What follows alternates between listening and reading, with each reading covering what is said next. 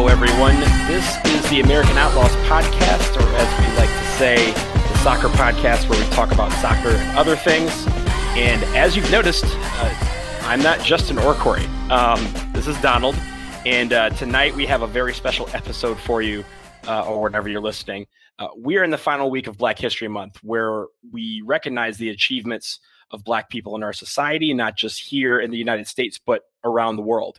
And it's also a month where we look back at how we got here, and recognize not just the successes, but also the trials and tribulations, and how to keep some of these stories and lessons that we've learned go beyond February 28th, or in this year, February 29th.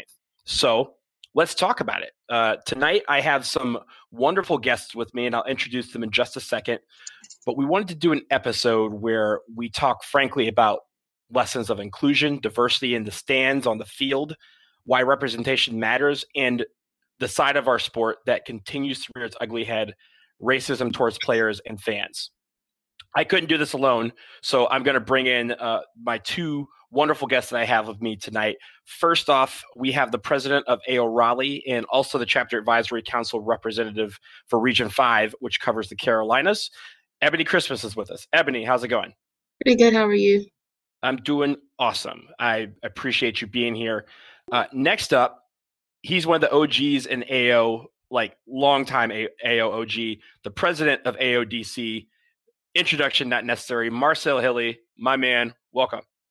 Thanks a lot, Donald. Thanks for having me here. So thank you guys both for joining me on this. I want to begin the conversation with the history of Black players in this sport. Growing up, there was a few Black soccer people that made it. Eboni, I'm going to start with you. First off, just tell us, how did you get into soccer? And when you were getting interested in the sport, were there any players that really got you to believe that this was a sport you could get behind? So I didn't really get into the sport until about 2010. Mm-hmm. That's when it was a men's World Cup year, and I was in Argentina. So it was a big, messy following. So then I was following along for that World Cup, and then in 2011, I watched the full Women's World Cup, and that was when I got hooked immediately, and it's just been soccer ever since. When I got into it, it was mostly like Abby Wambach that was the more prevalent of the players. Sydney LaRue hadn't quite come up just yet. She was more of the 2012 Olympics when she finally made her big boom. But I started there, and obviously I'm from North Carolina, so I had a lot of UNC players to look up to, especially Mia Hamm, that whole UNC squad, like Ashlyn Harris, Tobin Heath, and all of those players. We'll overlook your love for UNC. Oh no, just I'm tonight. I know. But no, that's interesting. And I'll bring in Marcel. Marcel, you have quite a different history. Tell us a little bit about what got you sparked with soccer and some of the players that you looked up to. Well, for me, I think you know this. My first game was a World Cup qualifier at RFK here in DC back in 2001, where some friends came down from New York and just said, "Hey, let's go hang out this weekend." Cool. What are we doing? We're doing a soccer game. Okay. But then going to the game, just RFK was sold out. Played Honduras in the World Cup qualifier. It was just crazy. And looking on the field, hey, look at that guy. That's Eddie Pope. Or hey, Ernie Stewart. These guys, I immediately said, oh, wow. This is there are people that look like me out there. And I knew that there were, because I remember watching the World Cup in 1994 when it was in the Detroit area. And I knew that it was a multicultural sport, a world sport. But again, just seeing it right in front of my face really helped a lot. That representation really does matter. And it meant a lot. And it meant a lot to me as I was initially exposed to the sport at the highest level. Yeah, I agree that representation really matters. And it's funny, when I started, I started playing soccer as a young kid. I couldn't play football because I had a heart condition, but the doctor said soccer is a good sport. And I really enjoyed it. I loved it. I was the only player that looked like me out there, except for those off years where my brother was also on the team. We were the two. And I didn't realize that there was a whole other world of this sport until probably the 94 World Cup. And, seeing players like Eddie Pope and Ernie Stewart, those type of guys, like, oh, there are brothers that play the game.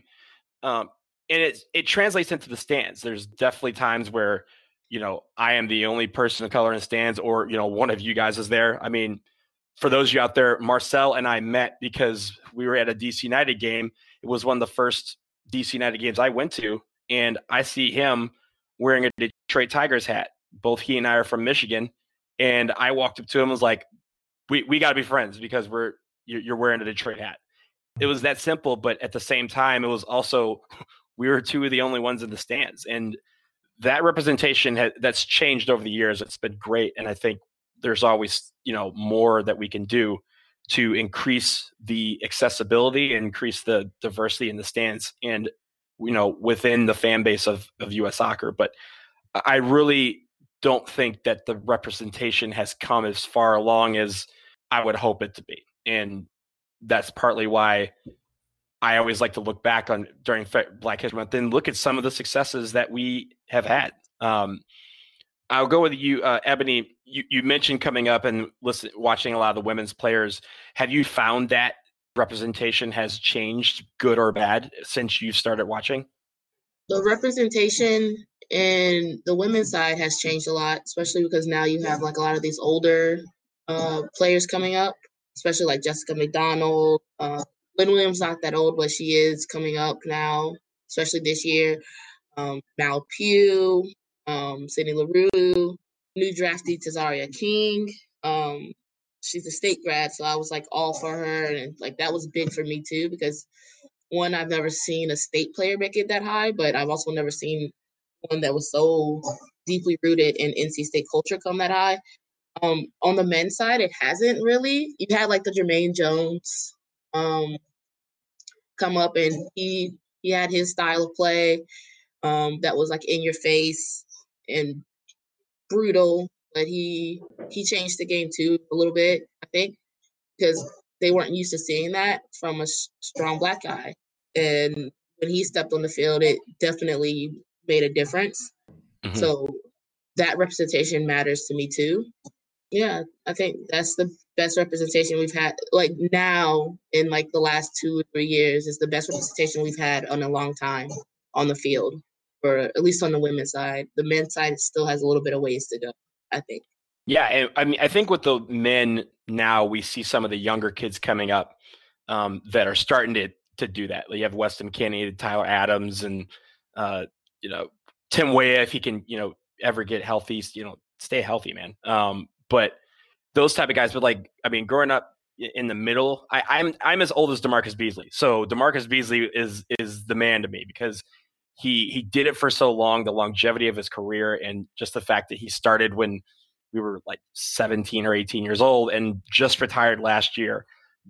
Gucci Onyewu, Eddie Pope, those type of guys that were really at the forefront. But for me, the Black players that I used to watch a lot played internationally. It was the Brazilians. It was, Ronaldo. It was George Weah, Michael Essien, Drogba, those type of guys where you kind of had to look abroad to kind of get the representation that you were seeking sometimes. Marcel, what do you chime in with what you think? Well, yeah, I do think the representation has always been there, and I think it's increasing. Talking about players that you've admired over the years, one of the first players I really was a big fan of when I started watching soccer was Edgar Davids.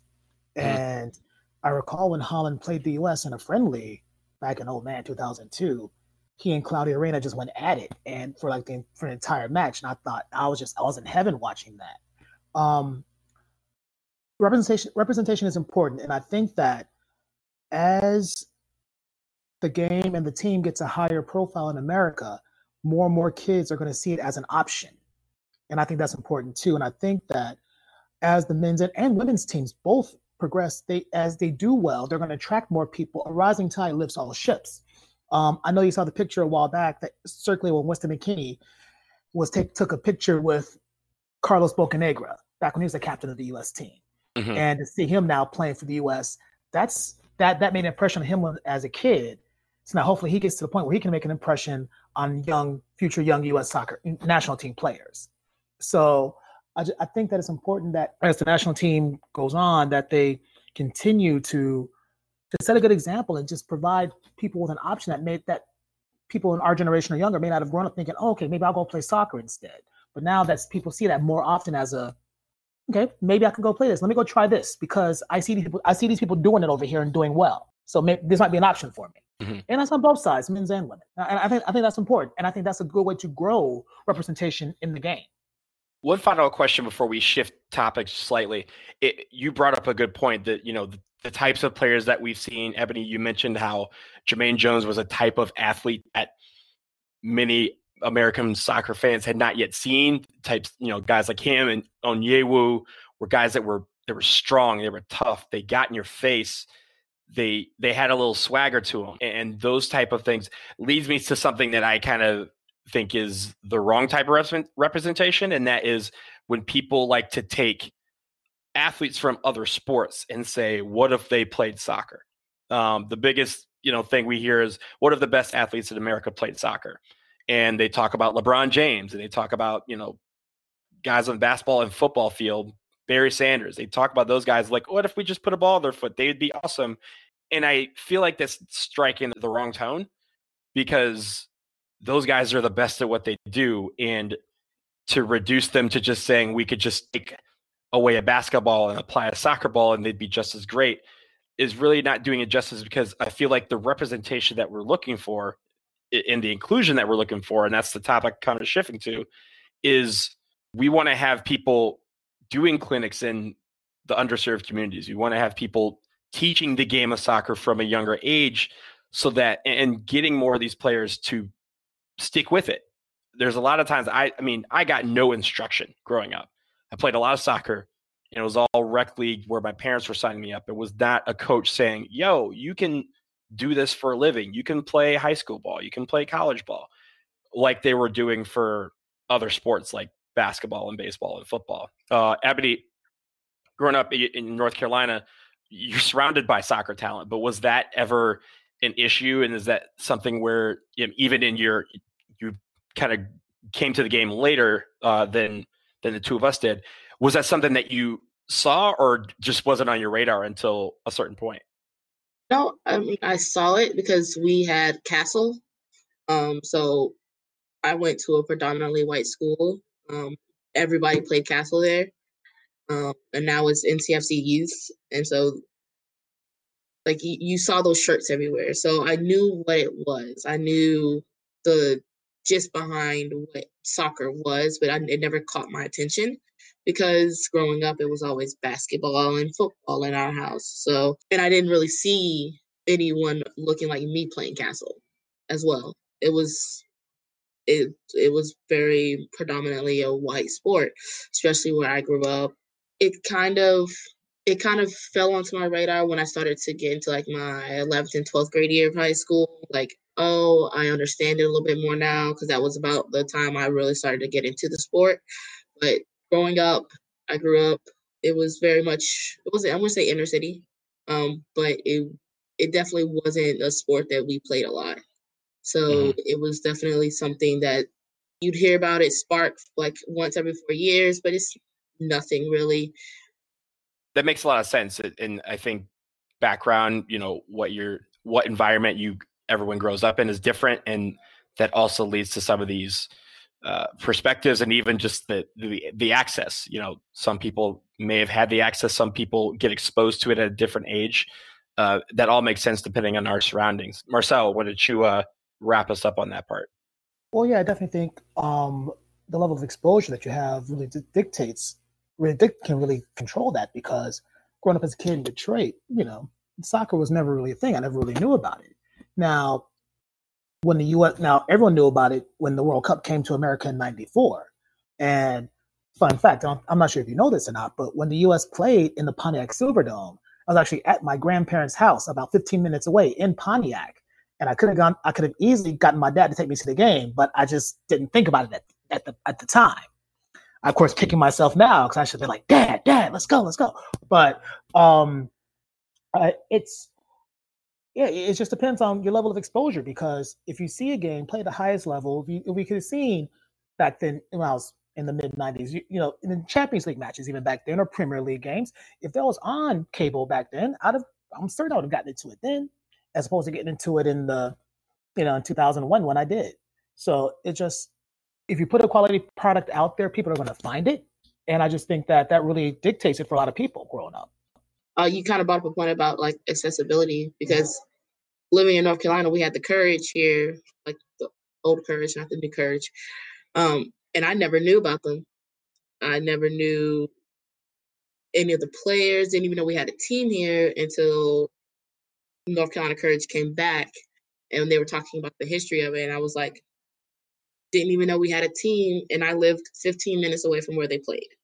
So I get it. Like you hit it on the head. Like it was definitely all about exposure and accessibility and marketing and all that kind of stuff.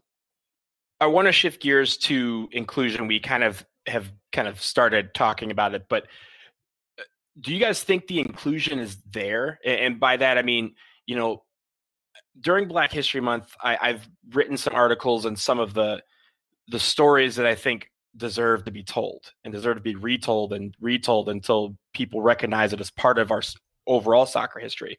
But I feel like during Black History Month, the Black soccer history is buried. We don't hear about it on Twitter. It's not like U.S. Soccer's talking about it and bringing up Eddie Hawkins or Kim Crabb, two pioneers of the game. Do you think that is there a way to have our history more properly highlighted and acknowledged by everyone? And it is not just necessarily U.S. Soccer. I'm talking UEFA. I'm talking FIFA. I'm talking, even the African Federation. Is there a way to get them to recognize that this history needs to be told and we shouldn't have just a month to do it? I think that you're right. I mean, FIFA should give this a platform. UEFA should give this a platform. CAF, and the African Federation should have a voice, because you could point to George Weah. He was the man, and he was there. He was a superstar. Go to Europe, Ruud Gullit. Even here, just locally, I went to Howard University. Shaka Hislop got us to the NCAA title game in '89 and back to the quarters in '90. He was an engineering major like me, so it's like that spoke to me on a big level. I mean, these are things that I think that all the confederations should be talking about and playing up that history, that aspect. It's just a way to get more people to be realized, hey, look, this is something that people look like me do as well and can do very well at. And I just think that they're missing out on an opportunity to market themselves and market the game by not doing it and not giving it more time, more exposure, especially during Black History Month. I think that's something that MLS could do a lot of too. I mean, here, just locally here in America, the NWSL as well. I mean, there's a lot here that could be spoken about that just isn't. They're missing out on an opportunity to really expose the game to a greater amount of people, to really further cast the net, as it were. Our history gets buried a lot all over the world. But it's worse here, I think, for some reason. And I don't know how we could even get U.S. Soccer to reach out more about it, but it's something that starts with us as fans. And you do a really good job of it, especially with all your articles that you write every day for 28 or I guess 29 days this month. But it should be on a bigger platform than that. And I know that MLS does like that one video during Black History Month with like 3 players, and it's weird, but because it's all we have. But it reaches a lot more people because it is MLS. And how does that translate into the NWSL? Well, that's another problem that we just have to overcome again. But Marcel, you're right. Like it should be reaching further into UEFA and into AFCON and things like that, because it's a huge history that of soccer that is just being missed out on, and it's a part of history that is really fun that I think people should know about. Just watching even today's game, you have guys like Sadio Mane, who I think as much credit as he gets for being one of the world-class players, I don't think he gets enough credit, because he's on a team that has 10 other world-class players, and he's kind of buried even there. And, you have some of these players that really, I think, push the envelope of redefining a position or even defining a position.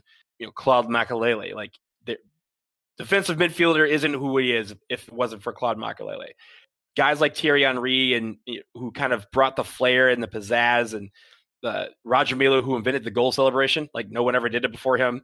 And I don't think anyone will ever do it better than him, because he just, shattered the game back in 1990. Those type of stories need to be told. Those type of players need to be put on a platform and say, this is the face of world soccer. And here in the United States, we can obviously do a lot better. The fact that I don't think I've seen even a tweet acknowledging Black History Month from U.S. Soccer's Twitter. It's unconscionable. I mean, it's so easy to do that, and they won't, and we can't even get that. And that's kind of why I write the stories that I do, and that's kind of why I want to do this tonight and have you guys on, because we want to have these conversations. And I think some of this history needs to be shared for the first time, and some of these stories need to carry on beyond when the calendar turns to March. I'm as guilty of it as anyone. Some of these stories we forget about until next February 1st. I want to make sure these conversations continue beyond that. Okay, so now that we've gotten some of these out of the way, I want to shift to one that is very important, but also very difficult to talk about. It's the ugly side of the sport. It's racism in the stands and on the field. It's something that has not ever gone away, has come to the forefront again recently in Serie A several times, but it still continues to be everywhere. I know the two of you have probably had to experience it in life, in the stands, on the field, online, whatever. But I want to start with this question, and I don't know how best to say it without just saying it and being blunt about it. And if you guys feel uncomfortable sharing anything, please do not hesitate to say so. But what should be done about racism on the field or in the stands? Eboni, it's a pointed question, and I know that's kind of a loaded one, but I'm going to let you have the floor first. It kind of starts with policing ourselves, because believe it or not, us as Black folks can be racist against our own people. Like, if I'm a capo for a game, you'll actually see more racism come from like another Black fan, because they're like, well, how are you leading me? You don't know what you're doing. You don't know the sport well. My Black history in the sport may be short, but it's still there. So it kind of starts with policing ourselves and how we treat other Black people in this sport, whether they're on the field or in the stands. And then we can move on to policing the actual people that are being racist. It starts with kicking them out, point blank period. When we played Mexico, after the Trump election, I put out a very poignant message that said, if being racist, homophobic, sexist is one of the things you want to do in our section, don't come, because that's not who we're about, and that's not what we are about. And then for the players on the field, that one's a little bit harder, because they're getting a check for this. We're not. And it's kind of hard to say, well, how do you have them face that type of racism every day?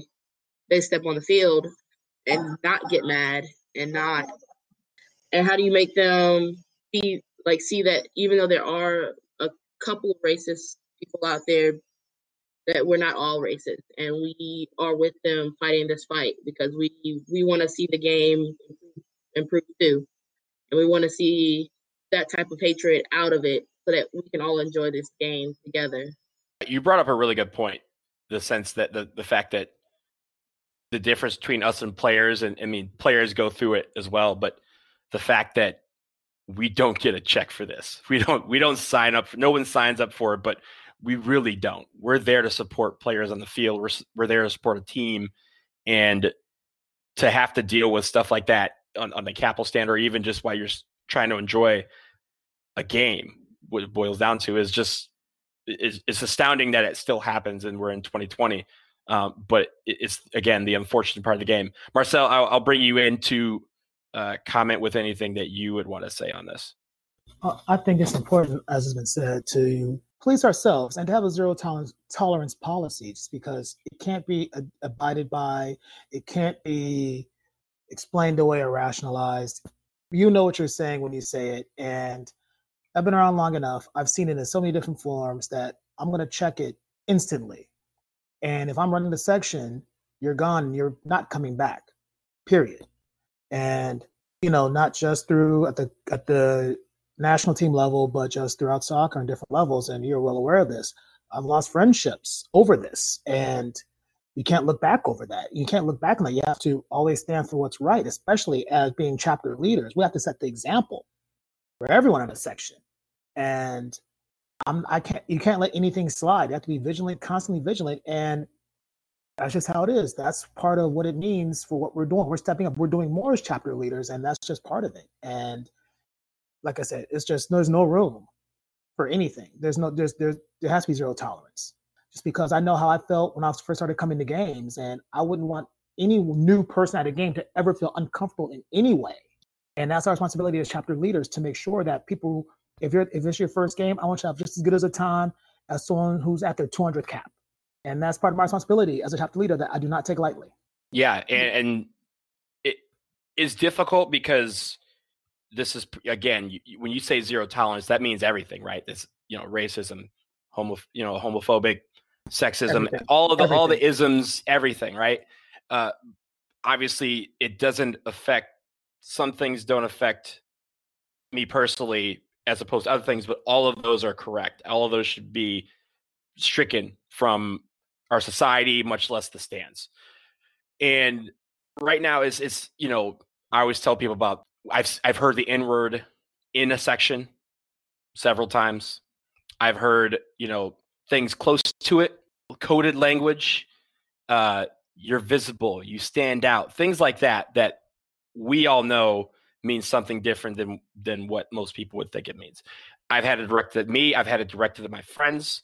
And for me, like the first thing that I would do is I would go to that friend's defense. I've heard it in the stands, and literally almost like someone had to stop me from barreling down 3 rows of stands at RFK once to stop me from doing something that would throw me in jail. But really what it boils down to is that means that person is no longer comfortable in the section. And if it was something like, if something happened on the stands, if we, God forbid we go on an away trip somewhere and the opposing fans start taunting our players like that, it'd be one of those things where I would want the players to make the decision, whatever players it's affecting. If they make the decision to walk off the field, I want all our team to walk off the field. And if they were to do that, I'm leaving the stands. And I'd want everyone to walk with me. Not behind me, not in front of me, to walk with me. I think that is where sometimes we fall short in other people's reactions to things. The N-word has been directed at me, has been directed at friends, has been directed at people that we don't know. It doesn't matter. And the thing is the reaction. And the reaction, if it's bad, can sometimes feel worse than the actual word being said or the actual language being said. So I think when, for those of you out there who are listening, if you ever hear that, standing up for what's right is the first thing.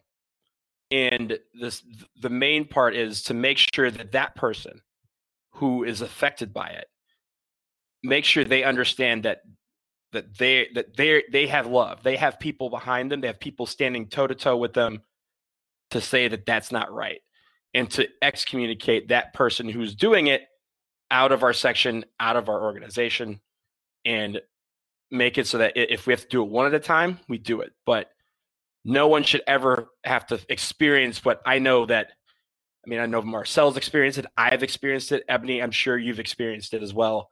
But I never want to have that feeling. And the problem with this is I still have that feeling. I still remember the incidents that have happened to me or that I've been involved in. It never goes away, but it always keeps me on my toes when I do enter a section, because the other part of it is we're all chapter leaders. I've been a chapter leader. You guys are chapter leaders currently. Our reaction is what people look for. And that is the most unfortunate part, is that we have to act above. We truly do. And way more than anyone else would. I can't go down and beat the hell out of somebody for saying that word to me, because everyone will just remember my reaction. I'm sure you guys feel similar thoughts about that part, but yeah, it's a difficult. Go ahead, Eboni, please. I mean, you're 100% right. It is harder to deal with that type of language, especially as a chapter leader, especially as a Black chapter leader, because the expectations for you are higher, because they want you to somehow prove your worth as a leader, and as a even more as a Black leader. So you kind of can't react as you normally would,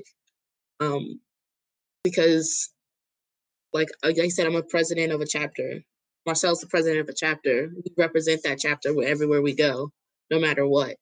And one wrong move not only looks bad on AO National, it looks bad on our chapter individually and on all Black chapter leaders total, which is a big weight to carry on all of our shoulders. So it kind of starts with like policing yourself, like you were saying, and then policing the section, and then policing policing the state, like the stadium. Because like you said, if one player makes the decision to walk off, I want the whole team walking off. Mm-hmm. Because if they're supposed to be playing together as a unit, they should be a brotherhood. And just like all of us in the stands, if one person, if they walk off and you decide to walk off, I'm walking off with you, side by side. Because we have to show that type of unity together, whether it's Black, white, whatever. It's just something that is going to always be, I wouldn't say prevalent, but I would say hopefully diminishing until, because I don't think until it's all gone, but I don't think racism will ever truly be out of our sport, especially with what's happening in Europe right now. It's 2020, and I still got players getting monkey chants and being called N-words, and Nazi salutes are being thrown at them. And players, instead of walking off with them, are trying to keep them on the field. And that's not what I think AO is about, and that's not what personally I'm about. And I feel it's the same way for you two, because you two have been involved in AO and in soccer for a lot longer than me. So kind of look up to those, like to you two, to kind of guide you into how to lead these chapters and how to present yourself for leadership. So I feel like you two have set the precedent of, we're strong, we're staying here no matter what you say, and we'll work it out together kind of setting. Don't sell yourself short. You did something that Marcel and I never had a chance to do, which is take over a chapter position before you're old enough to join the bar that you can watch the games at. But like that sort of bond is there, right? Like, you know, when you're on the stands doing your thing, I'm there to back you up. When Marcel's on the stands, I'm there to back him up. When I'm on the stands, you guys are backing me up. Like, we have that community already. And AO has been great in that respect. And I think it should always be that kind of family, that kind of, hey, I got your back no matter what. We're going into this together. We're, you know, away matches. It's not us, you know, the three of us versus the world. It's all of us in that section. And I think sometimes people forget that. And that's something that should always be at the forefront, is that we're going into this together, that some people need the extra backing. They need the extra support because they're going into a situation that you may not understand is difficult, but it is. Just to hop in for a second, I think that's a very good point, because, you know, we've done a lot more than the newer people have done, right? I mean, I've been to 3 World Cups. I've been to Estadio Azteca 3 times. I know what it's like to go into a hostile environment in these situations. And as a chapter leader, as has been said, we need to set the example. We need to provide that environment for newer members, because talking about representation, talking about trying to get people to come to games, if people don't feel safe, people don't feel comfortable, they're not going to want to do this, keep doing this, and to help fill the section. So it's just important. And, you know, anything that is said to me at this point, I've already heard it and worse.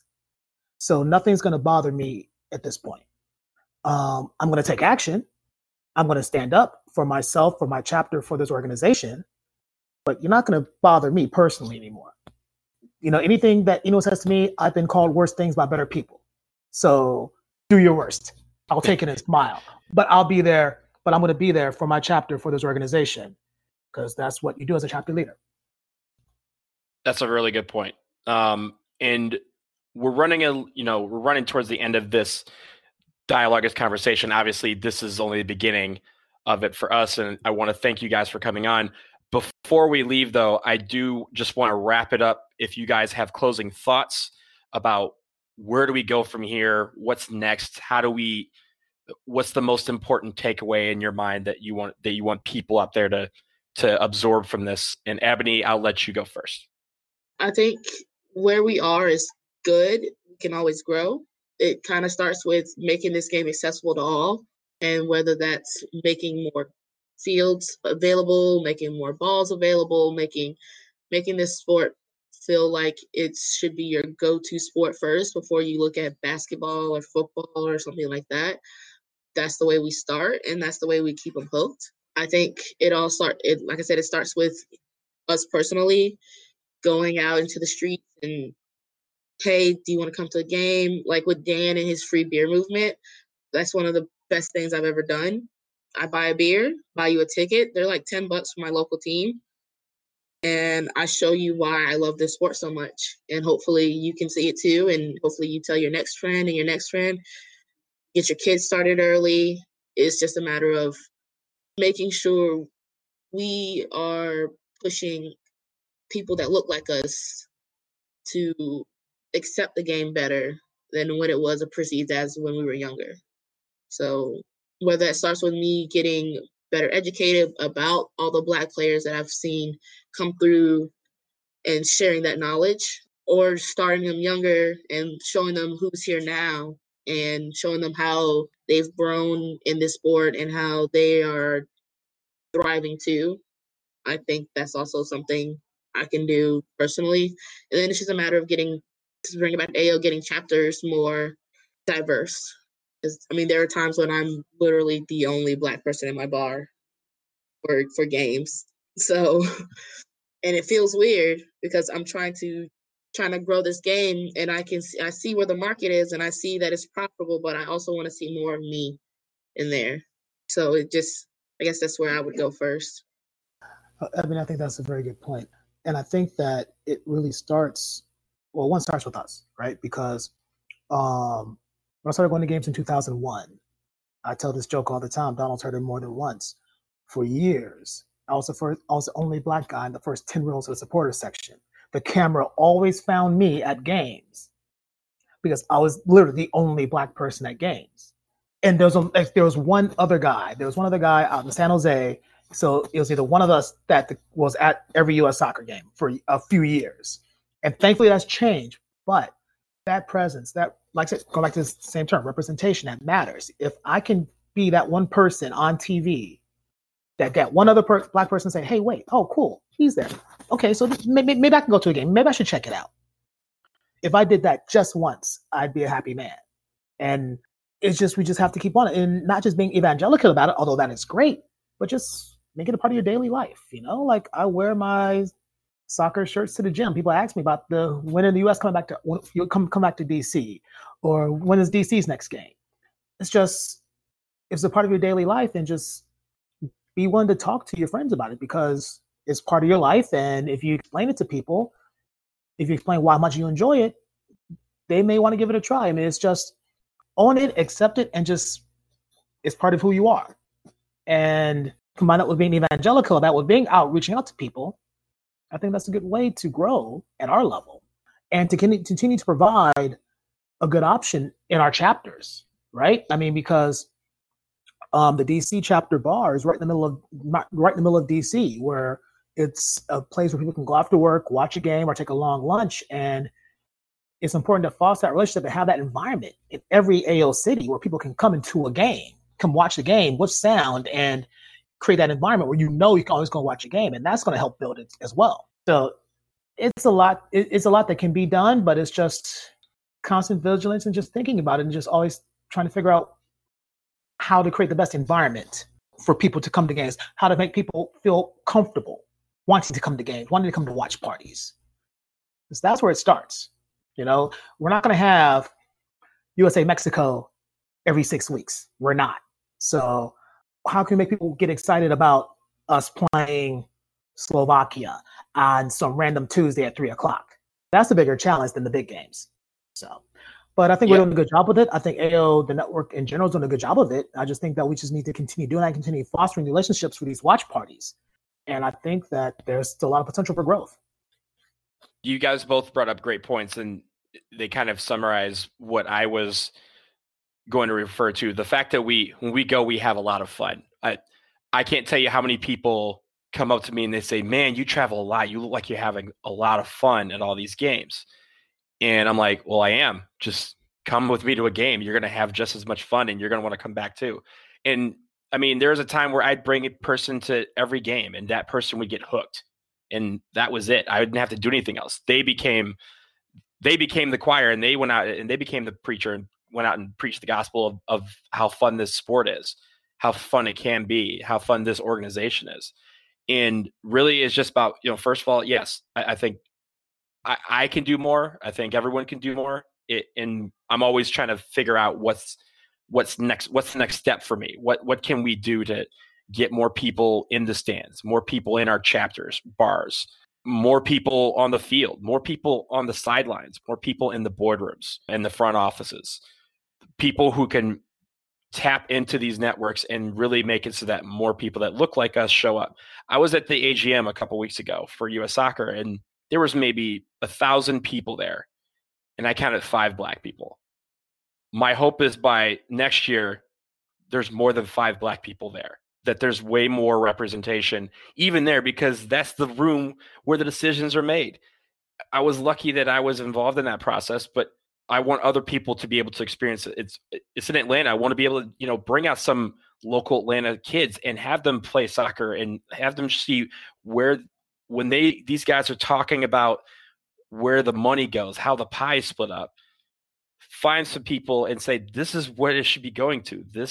We're in Atlanta, this city. These kids should be getting the best access possible that we didn't have growing up, better access than we did. And I think that's the first step. We can start in our local communities. We can start with ourselves and try and make it so that other people are we're bringing people along in this process, elevating them to chapter leaders or getting them involved in chapter leadership, getting them involved in our chapters in other ways is going to be a great step. But I think if we can do it, then that will show everyone that this is possible on a macro level. And I think that's my hope that we take away from this month, this week, this day, that we can always get better as an organization. And this is one way to do it.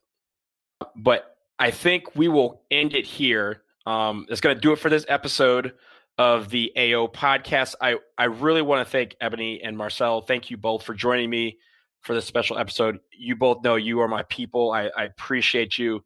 And I know I'll be seeing you guys real soon. And for those of you out there listening, we thank you for joining us. Some of these conversations were difficult.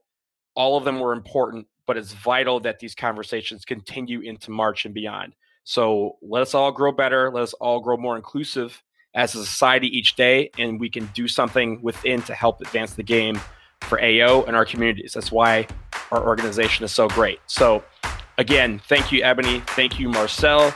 Justin and Corey will be back next time. But until then, I'm Donald Line. We will see you all soon.